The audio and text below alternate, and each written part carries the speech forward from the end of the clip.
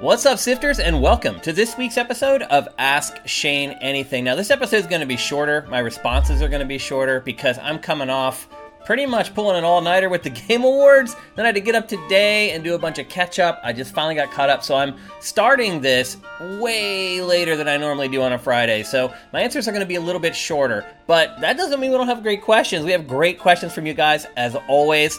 If you enjoy this show, maybe consider bumping up your pledge at patreon.com/sifted to $7 or more per month. The people who pledge at that Ask Shane tier are the reason that this show happens.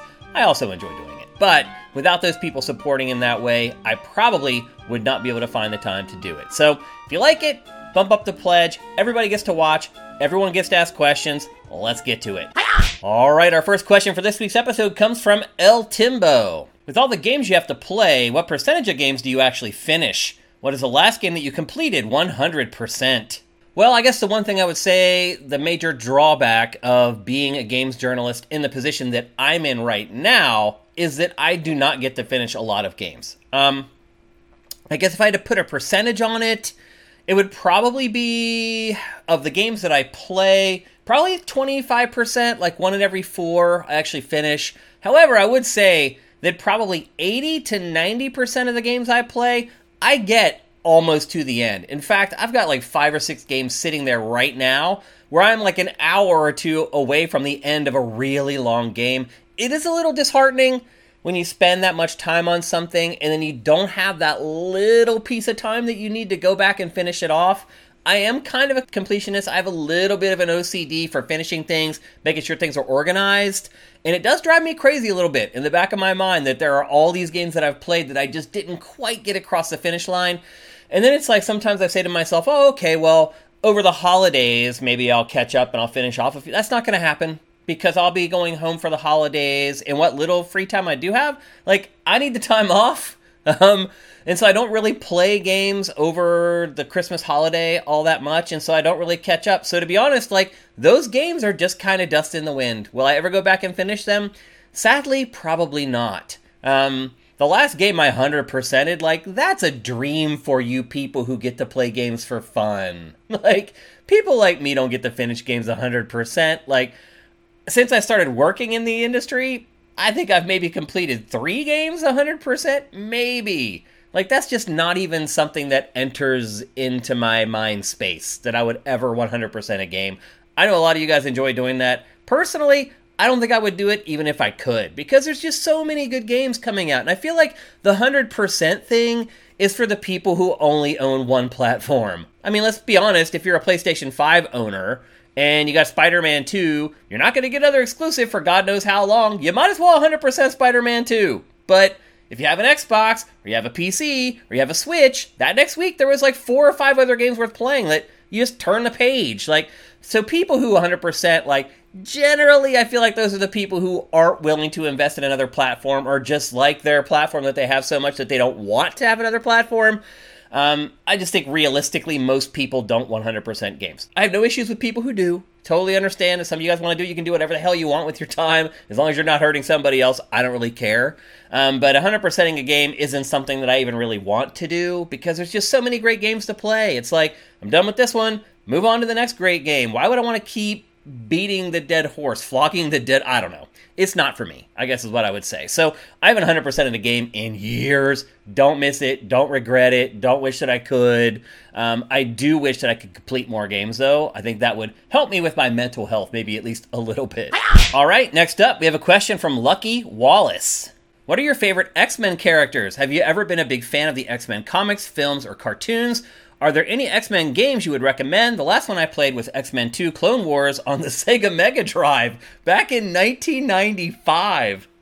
Well, Lucky, I feel your pain, because let's be honest, there really aren't any X-Men games anymore. Like, the last one that I even really remember playing was, like, the arcade one, the cooperative arcade game from, like, back in the 80s. It may be early 90s, late 80s, something like that.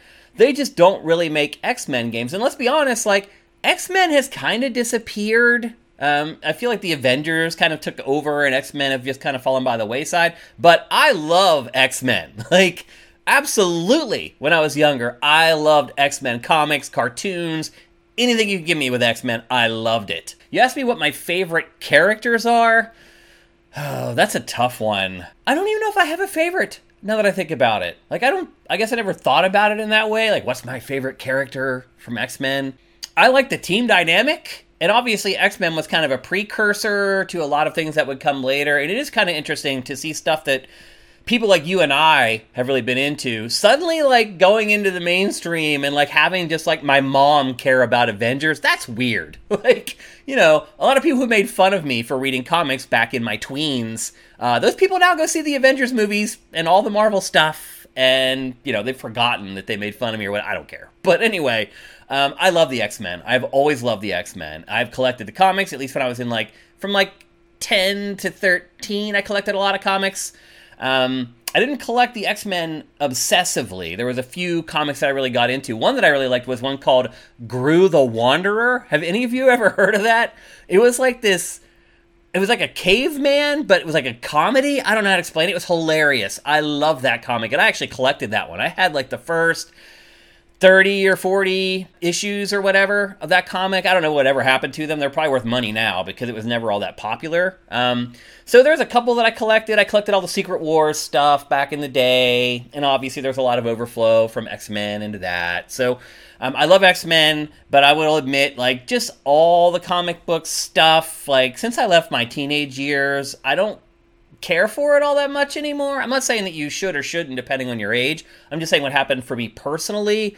It was kind of funny to see other people be more excited about, like, superhero movies than I was. Like, I liked them, and I was excited to go see them. You know, I think, like everybody, if you're a part of pop culture, you were excited by the films, and I was too. But not as much as, like, my sisters and, like, other people who never cared about stuff like that in the past. It has been interesting to see nerd culture bleed over into the mainstream. And in some cases, see the mainstream like the stuff more than I did. So it's been interesting. As far as any X-Men games that I would recommend... No, like, the Marvel Ultimate games are probably the best thing that I could say because there's X-Men in those games and you get to play as them, but they're not really... It's not really an X-Men franchise, per se, but I feel like that's about as close as it's going to get. And not only do you get the X-Men, you'll get dozens of other characters as well in those games. The last one was a Switch exclusive, so I don't know, you may not have a Switch. If you don't, you may be just out of luck. But the truth is, like, X-Men have just kind of disappeared over time, been taken over by other superheroes. It's kind of crazy to think that we're getting, like, movies for things like Ant-Man and all these characters that I really don't give a crap about, and, like, we can't get, like, X-Men stuff. That seems weird to me. But I guess if you forced me and held me down and had to pick one X-Men that I like the most, I mean, it's got to be Dr. X, Dr. Xavier. I mean, he's the leader of the X-Men. He is a practitioner of the mind. He's not about brawn and muscle and magic or whatever. I admire that he can hold his own without physical prowess. So it would probably be him, but honestly, they all kind of fall. You know, I think it depends on kind of what mood I'm in, which one I like the most. So glad to hear that you're a great X-Men fan. So am I. It is a shame that property has kind of fallen off of late. All right, next up, we have a question from Gregor G. What do you believe are good qualities for a games journalist? What do you personally think made you successful in your career? What is the hardest part of your job? Okay, so I've hired a lot of games journalists throughout the years, and I can just tell you what I always look for. Two things, mostly. The first thing, passion. And I don't mean, like, I like video games. I like Halo, and I like Grand Theft Auto, or someone who likes, like, one or two franchises, even if they like one of the two franchises a lot. Maybe they're like an esports star at Halo or whatever. They're not a good games journalist. They're not going to work out. And when I say passion, I don't mean that you're like, I love video games, and my friends love video games, and we all love video games.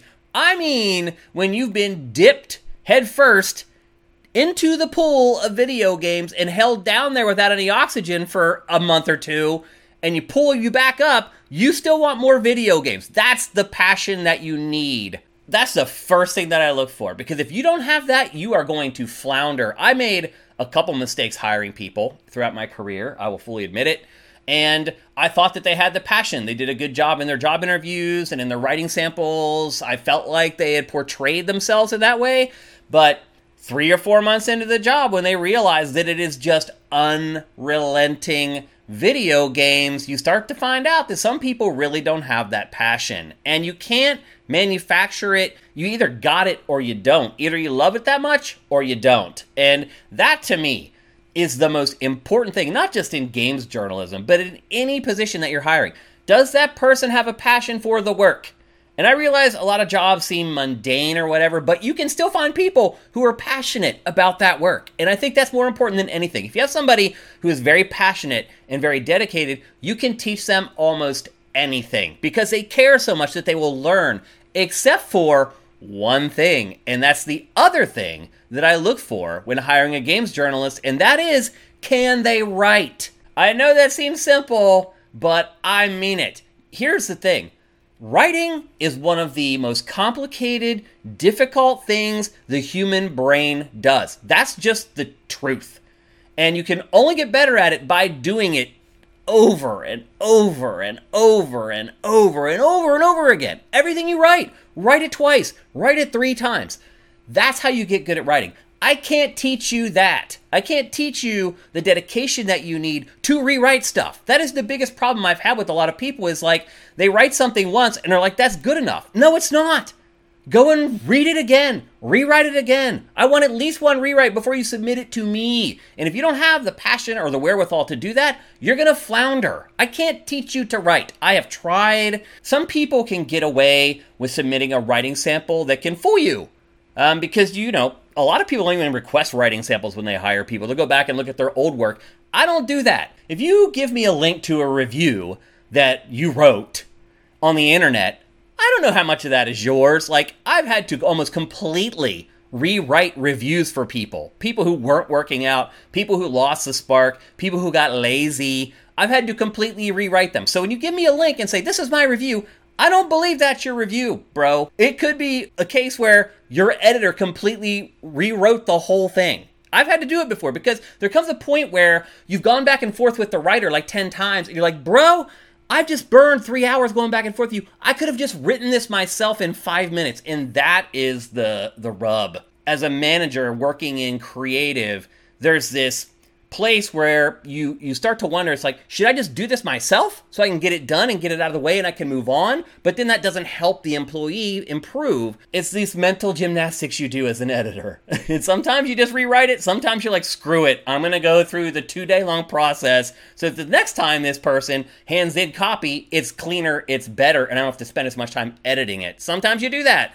Sometimes you realize that person is just a lost cause and you just keep rewriting their stuff until you figure out a way to replace them or find somebody else to do the work. So writing is important. Passion is the most important, and passion ties into the writing. If you're not passionate about the games, you're not going to be passionate about becoming a better writer. Trying to teach somebody who can't write to write is one of the most frustrating, time-consuming, soul-crushing things you can ever do because you can spend a ton of time on it and get nowhere. So those are the 2 things to me that are most important. And then third would be your actual game knowledge. Can I give you a quiz? And I'm not going to ask you crazy stuff like who is the art director on Persona 3? I don't do stuff like that. I ask general questions about what are your favorite Microsoft franchises? What is your favorite PlayStation exclusive franchise? It just has to show that you know what's going on in the industry and you're paying attention. That's pretty much as far as I screen for knowledge of the industry because let's be honest, Google exists. You can research. And if you have that passion, you will research and do your due diligence before you hand in any copies. So all of it kind of goes back to passion. That's why it's my most important thing. But writing and knowledge of the industry are probably the 2 close seconds. All right, our final question for this week's episode comes from Gino Mike 1. I live near Toronto and my favorite sport is hockey. Awesome, you're a smart dude. I am a huge Toronto Maple Leafs fan. I love hockey, and since the Leafs always struggle in the playoffs, the Pittsburgh Penguins have been my fallback team. Awesome, man. Welcome to the squad. Going back as far as the Mario Lemieux era, so the 80s and 90s, early 90s. If or when the Penguins get eliminated, I then root for the team I hate the least. Okay. Do you have a fallback team for any of your favorite sports? Okay, Gino Mike, I do not. So if the Steelers are knocked out, or the Penguins are knocked out, or the Pirates are always knocked out, so I don't really care about baseball that much. But if either of those teams are knocked out, I do tend to try to find a team to kind of root for. And usually it's the underdog. And I'll just say in general, I always root for the underdog, not just in sports, but in everything. I always root for the person who's being told they can't do it. That's the person that I want to see do it. So I guess I just generically root for underdogs if my teams are eliminated out of playoff contention or out of the playoffs in general.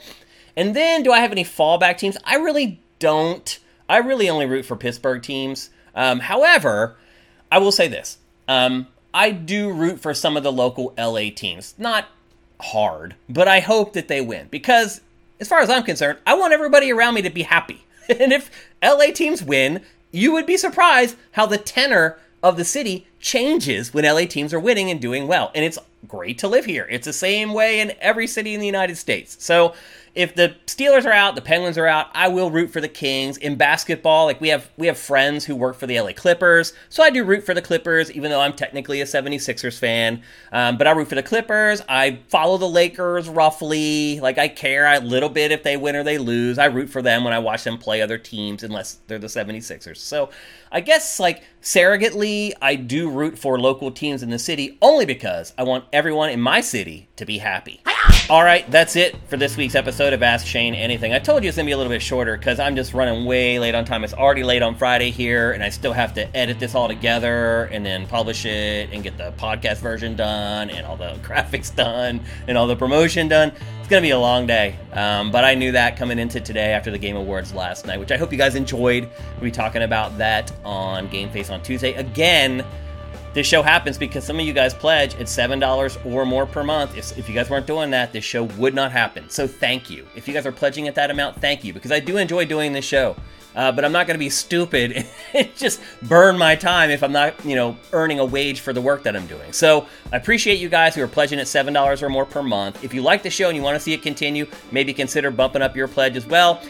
Regardless, everybody gets to watch. Everyone gets to ask questions, and everyone will see me at Game Face on Tuesday.